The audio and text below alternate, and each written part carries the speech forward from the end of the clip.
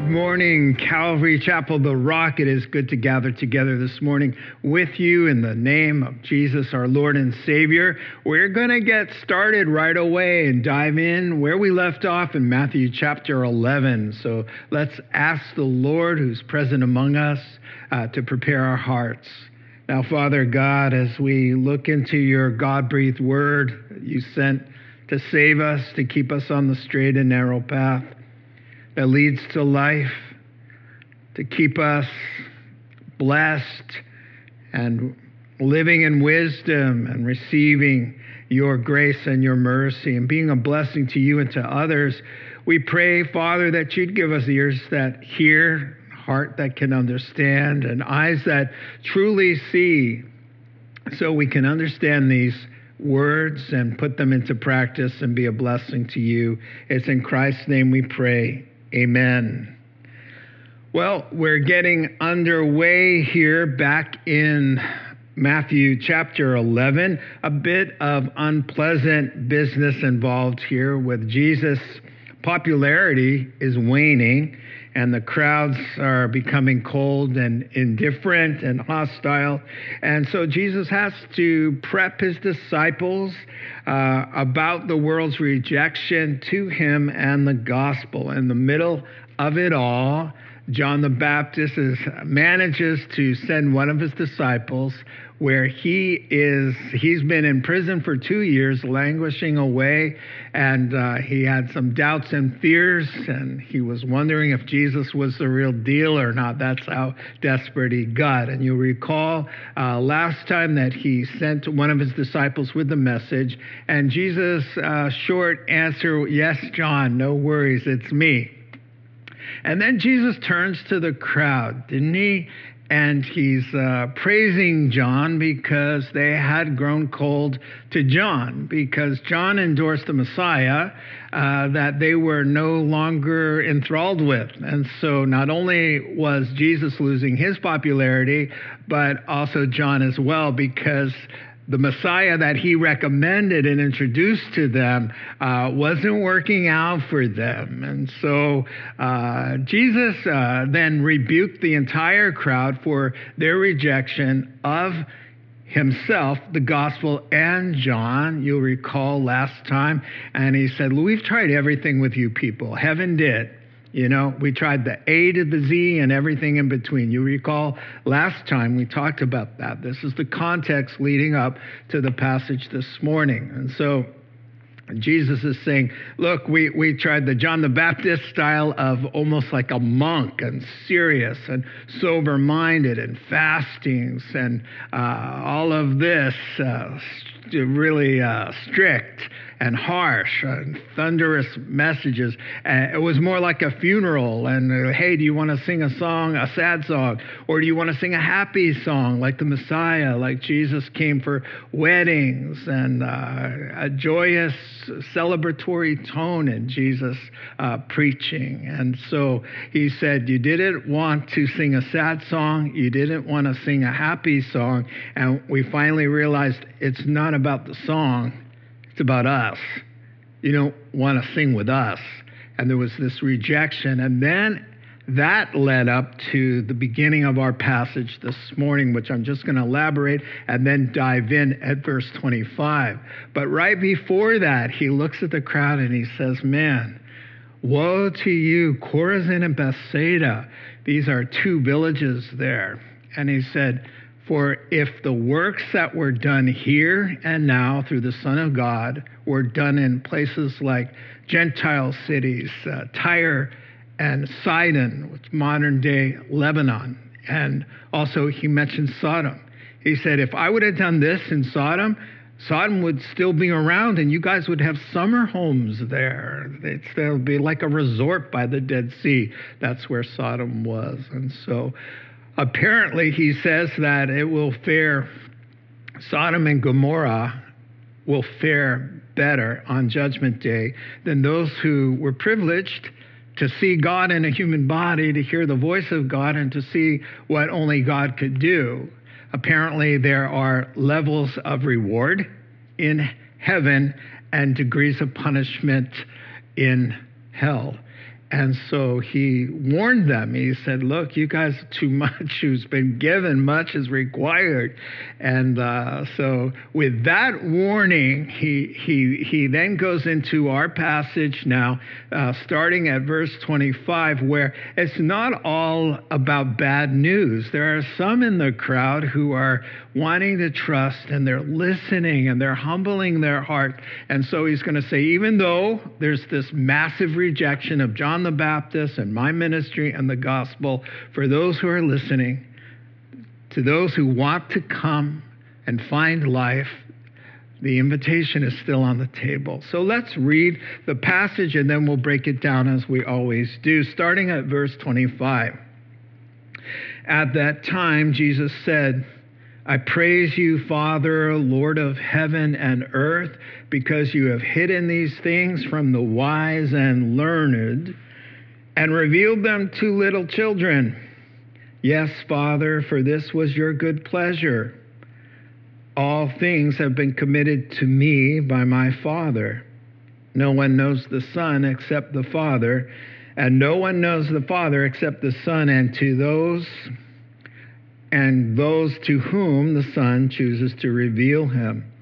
And then that wonderful invitation, come to me, verse 28, all you who are weary and burdened, and I will give you rest.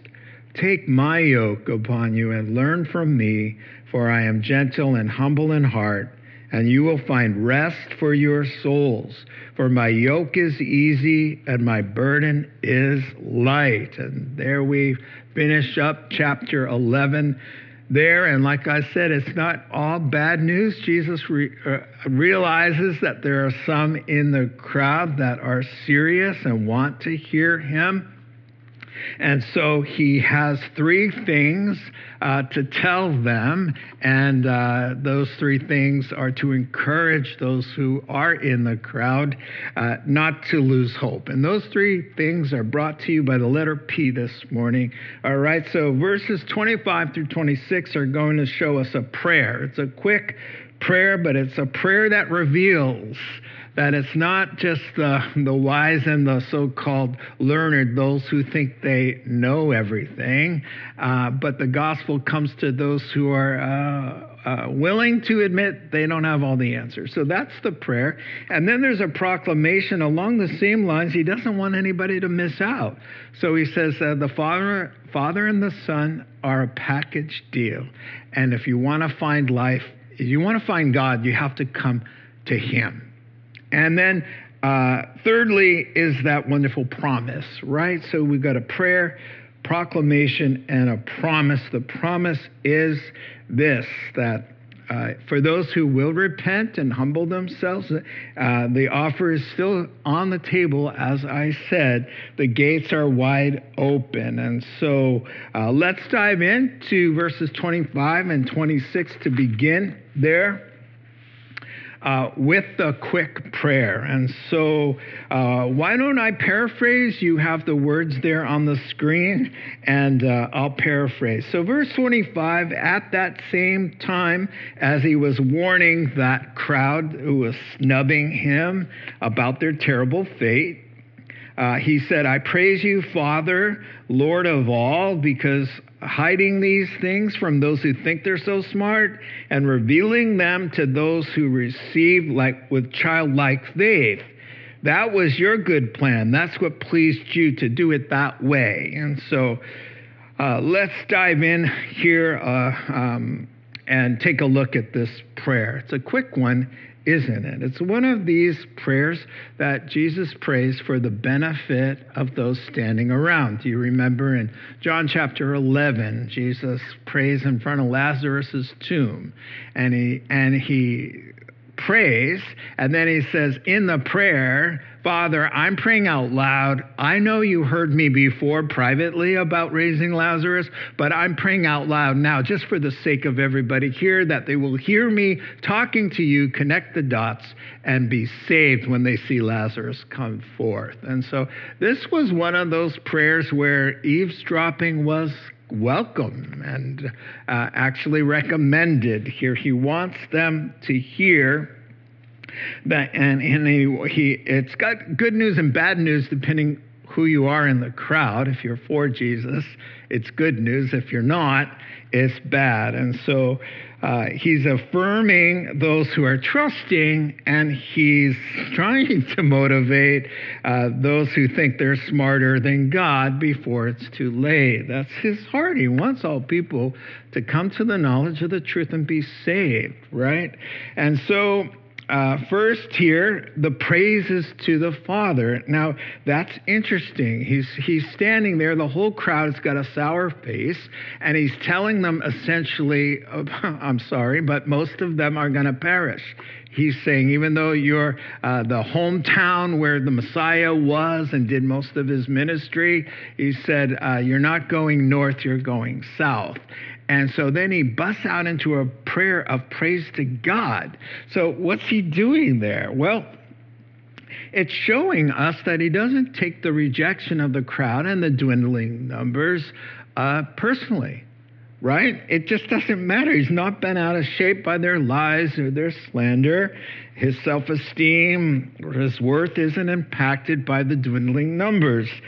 He rests in the truth. And so he can stand there and face all of that negativity and just say, I praise you, Father. I'm under your sovereign care. This is a good plan. It just doesn't matter how he's being treated. He's able to keep his peace and praise the Father and not let it throw him into some sort of depression because he's no longer admired and loved and people are leaving, right? So he says, I just praise you, God, because I'm under your sovereign care. One writer said this: we codependent creatures who find peace only when people and circumstances are favorable should learn a lesson here from our Christ. Yes, this is Jesus. This is why he can bust into prayer right there and say everything's good. It's going according to plan. I like how Peter's in his first letter, chapter 2, says, Jesus didn't retaliate when he was insulted, nor threaten revenge when he suffered. He left his case in the hands of God, who always judges fairly. Right? So we are to entrust ourselves to God. And so, the words were getting meaner, the crowds were getting smaller, the reception was getting colder. And he says, I praise you, Father, Lord of heaven and earth. He's Lord of everything. He's in charge of it all. And if I have the Lord, I have everything I need. It's not dependent on how people receive me or how well I am liked and all of that. And so that's just one little rabbit trail I could find with that first idea there. And so the prayer really now starts with a negative response, right? Therefore, the smarty pants, right? He's saying, it's all good. It's going according to your plan. And what kind of plan is that? The plan is that you've hidden these things from the so-called wise and learned, right? So here's the point. You can't find your way to heaven through human wisdom and logic. So he's saying, if you guys think you're all smarter than God, guess again. So he's saying, like the Sanhedrin was the group of those leaders, the Pharisees and the Sadducees. That group was filled with scholars and PhDs and scribes, and they were all giving Jesus the thumbs down. And so he's saying, oh, God will bless a blindness in people who want to be blind. That even like today, people say, oh, they're so much more enlightened than that old archaic gospel. They think they're wiser than the Apostle Paul, more forgiving than Jesus. That's the case. There's a problem. They want a more enlightened path. They're smarter than everybody else. Christians are considered, not intelligent to believe the kinds of things that we believe. And so this is kind of the idea there. But this is what he's saying, is that be careful. That's dangerous to think you're smarter than the Bible, smarter than God, because God is way ahead of the game. And so it reminded me of Psalm 18 and verse 25, where it says, to the faithful, you show yourself faithful. To the blameless, you show yourself blameless. To the pure, you show yourself pure.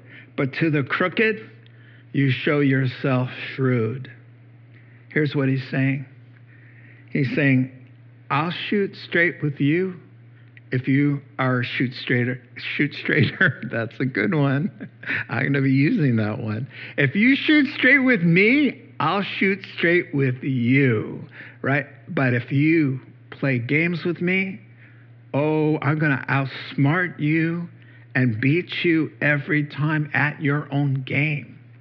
You see, and that's what he's telling the crowd. He's saying, if you want to mess around with the Lord is going to bless that.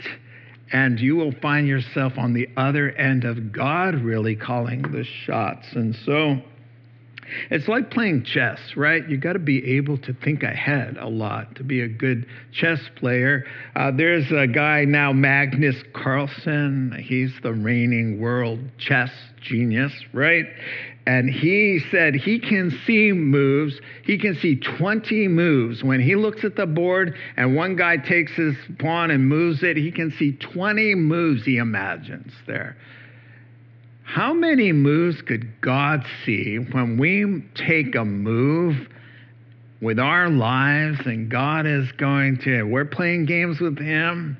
He sees more than 20 moves at a time. And so really, he's going to win the game. God opposes those who are proud. He gives grace to the humble. That's really the spirit of what's going on here with the smarty pants. He's saying, it's not a good idea. It's not a game you want to play with God. And so then he says, but the Father will reveal and not hide truths from the children. And obviously that's not literal, because we'd have a whole world of children. He's not talking to children necessarily. He's talking to adults who should have childlike faith. In other words, who humble themselves, who admit, hey, I don't have all the answers.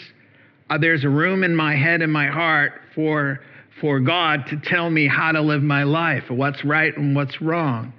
And I don't know it all. And that takes a little humbleness, like a child, teachable, inquisitive, open, trusting. These are the characteristics that will help God to reveal truth to our hearts and lives. That's what he's saying. So he's saying if we humble ourselves and become more childlike, teachable. My grandson, 3 years old, he's almost 4, little Xander, driving him in the car one day. And he's telling me about exhaust pipes. And he saw one, and he's telling me how exhaust pipes work. And he knew more about it than I do. And I was like, wow, man, you know a lot about engines and exhaust pipes. And he says, yeah, I learned it from my father. My dad told me, and he has the cutest little voice. That's what Jesus is talking about. He wants to learn. He trusts whatever is put into that brain by his dad. His father teaches him. He's open. He doesn't say, yeah, I already know that. Duh. Not yet. That's for the teenage years. But right now, Jesus does say childlike. He doesn't say teenage-like, right? And so these are the qualities that help us receive from heaven. One writer said, knowing that you don't know anything is the smartest thing an ignorant person can ever realize. And so That's his point there about needing humility. And so that's the prayer. He's saying, here's the way not to miss out. Here's the way to get God to reveal to you, not to conceal, not to give you over to your heart's desire of walking away from him, but to be blessed. And so we move on now to the proclamation, which is keeping in the same theme. All three things keep in the same theme. So the proclamation begins there. All things have been committed to me by my Father. So get this, that this is the most overlooked and most provocative thing Jesus has ever said. He's saying there, God has turned the universe over to me. He's given me, he's committed all things. He's delegated all authority in heaven and earth. He says the same thing in Matthew chapter 28 when he gives us the Great Commission, doesn't he? He says, all authority in heaven and on earth has been given by God the Father to God the Son. I'm in charge now. That's what he's saying. I'm equal to God. I'm in charge of the planet. So if you need anything from God, about God, to know God, you're going to have to find it at its source, me. Wow. That's incredible.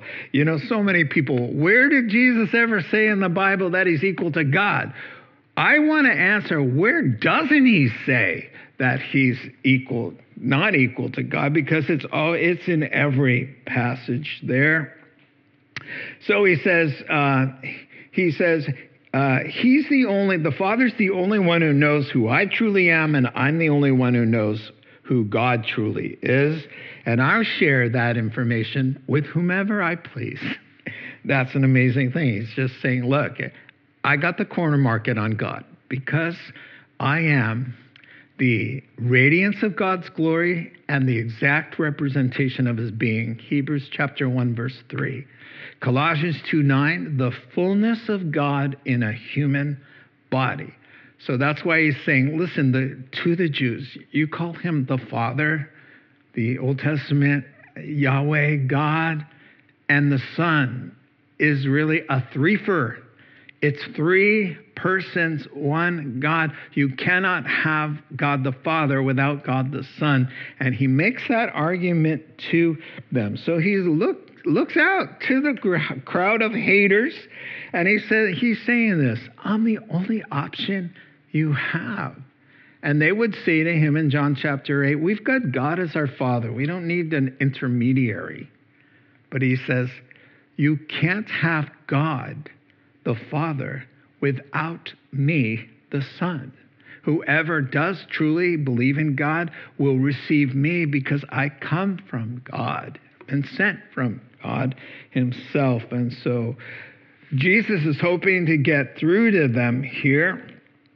And so this remark, all people, all destinies, all power, all dominion belongs to me. God has put me in charge of the world, is that great first statement there. And then he says, as I've been saying, you can't have the Father without the Son. And so you can't know God because God is mutually and they're exclusive in the relationship. And so really, God is self-existent, and he exists outside the visible, knowable realms. And so God truly is known only accurately within the Godhead. Does that make sense?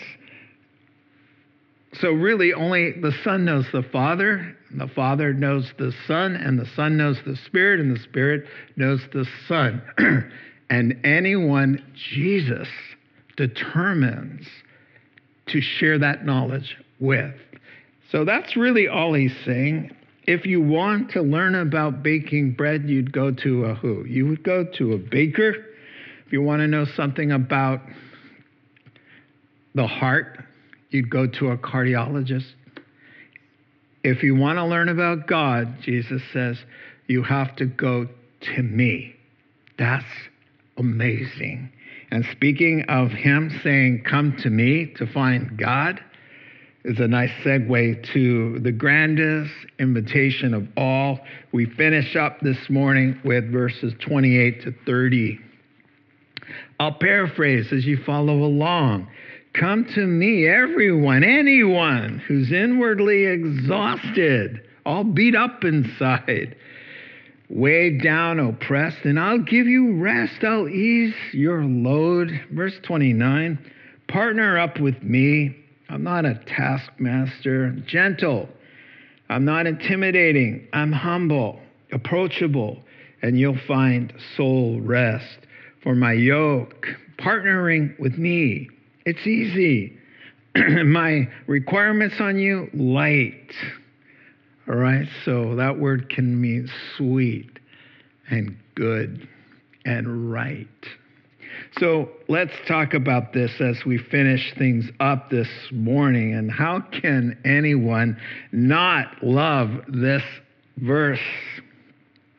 One of my all-time favorites, for sure. Remember, right before I became a Christian, I was riding along on Market Street there in a bus to go to the financial district where I worked in a bank.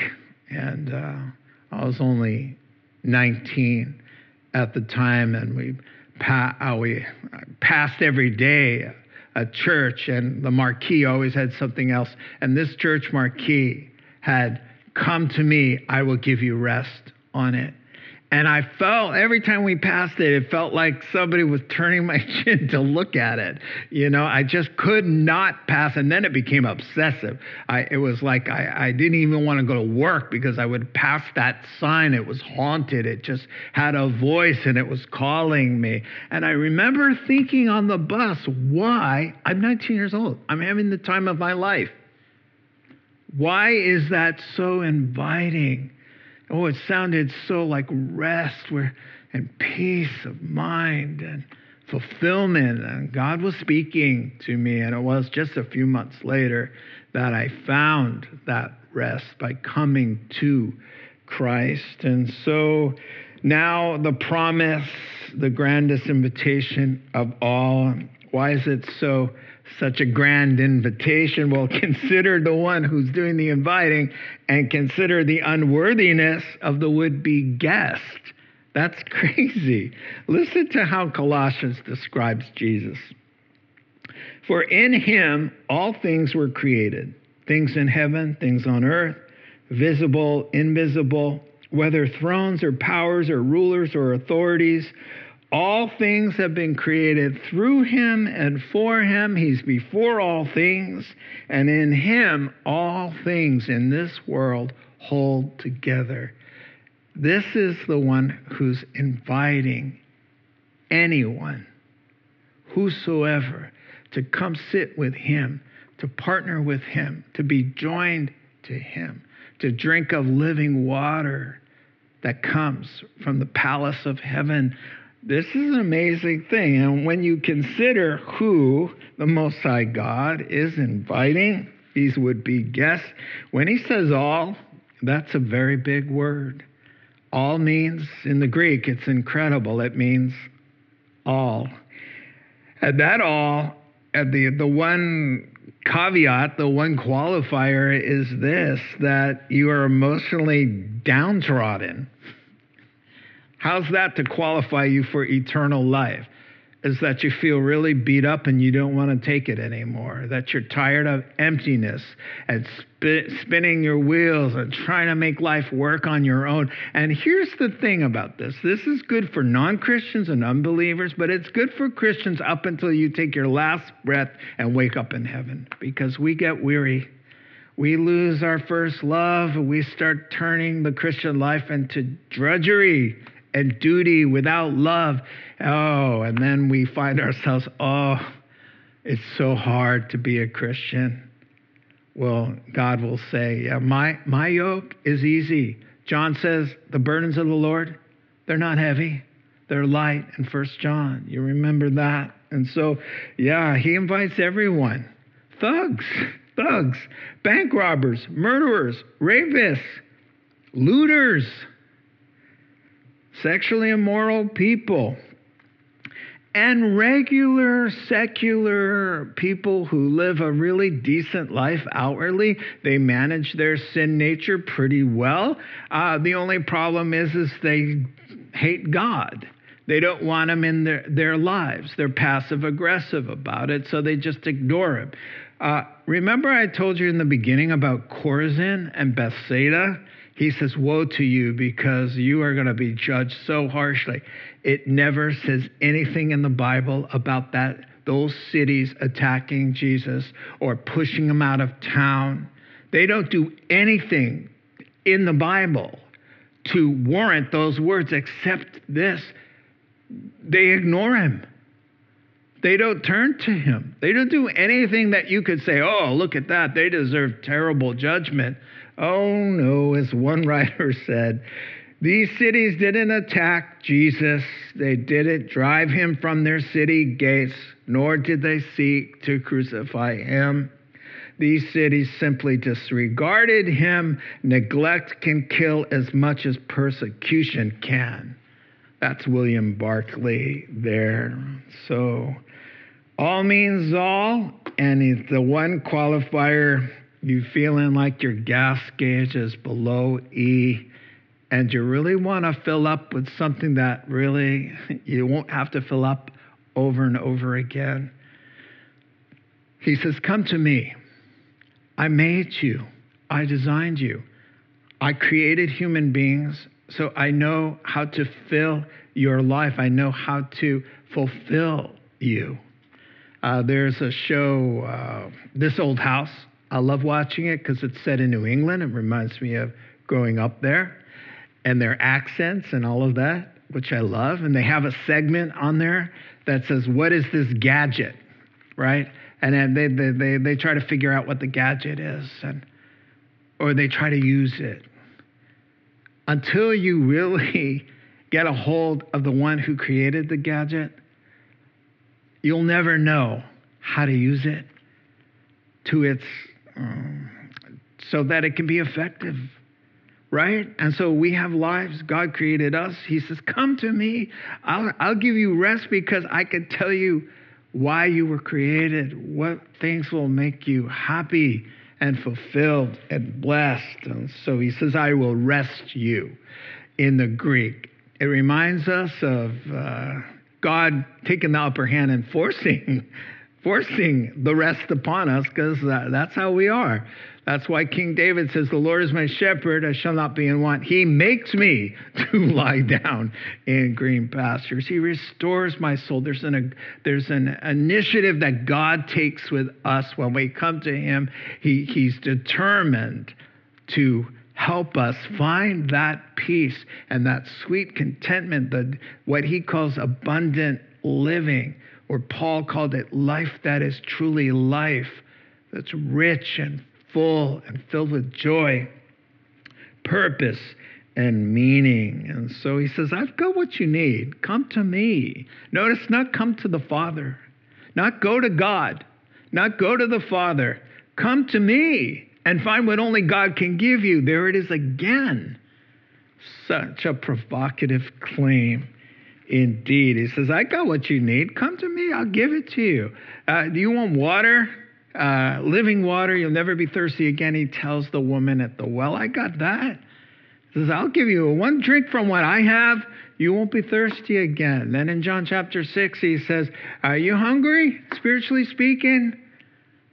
Come to me. I got some bread for you. And if you taste of what I have, because I'm God and I made you for myself, once you eat of this bread, you are not going to be hungry for the things of the world. And he says, hey, you got darkness, you need light. I'm the light of the world. Come to me. Anybody who believes in me will never stumble around in the dark. He says, so listen, earthling, human, whatever you possibly need, I'm the answer because I designed you for me. You see? And so that's why our life needs to be Christ-centered, gospel-centered. What was it? Augustine who said, our hearts are restless, O God, until they find their rest in thee. Beautiful words, almost 2,000 years old those words are. Can you imagine saying something that people repeat 2,000 years later? You're just a mere man, too. And so we finish up with this yoke. He says, take my yoke on you. In other words, the yoke was to help animals carry heavy loads, right? And so it's not that he calls us to a rest that's inactive. There's things to do. There's a mission. There's work. We're co-laborers with him. He's just saying the work that I ask you to do is based on loving me and loving others and shining the light so that others don't perish. That's not hard stuff. That's beautiful. And when you're giving and sharing and responding in your Christian life to duties because you love somebody, he's saying that's a yoke that's easy. That's a burden that's light. You ask some love bugs who are getting married, is it going to be a chore to serve that person? It'll be, so much work to do stuff for the one you love? No. Not at first, anyway, right? When you're doing things in love. And that's why he says to the church, get back to first love and you'll find your joy again. Stop doing it because it's the right thing to do.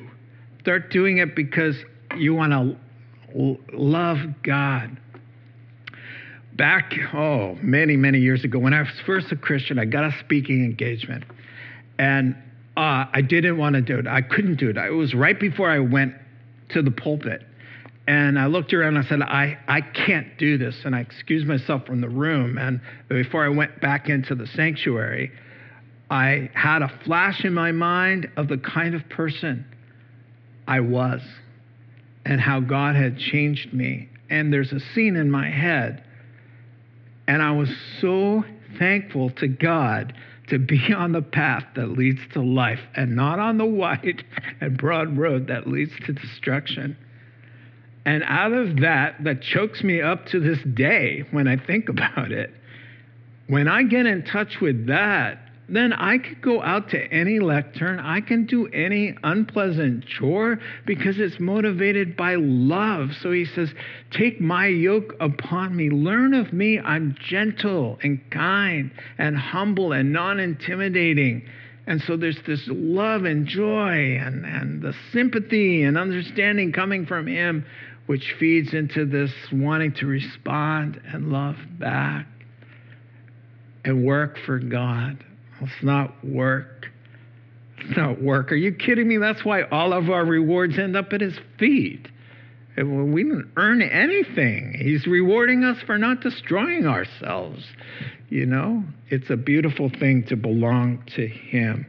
And so the reason why it's not a burden but easy and light is the character of the one leading. He's patient and kind, gentle, humble in heart. And number two, it's the nature of the work. The nature of the work, as I've been saying, is based on love and gratitude. And then finally, it's the source of our strength, makes the burden not heavy, but light. The source of our strength, anything we do as Christians, he says, if I abide in you and you in me, the Spirit, the fruit of the Spirit, it's not by might and not by power, but by my Spirit, says God. That's why his yoke is easy and his burden light. Let me finish up. I've used this illustration before. I love it. We were living in the city, San Francisco. The kids were young. I used to take them to the jumping off place up in Sunset District where we lived. And there were hang gliders there, and we had the dog and frisbees. It was a lot of fun. And I'm talking to the guy who's ready to jump.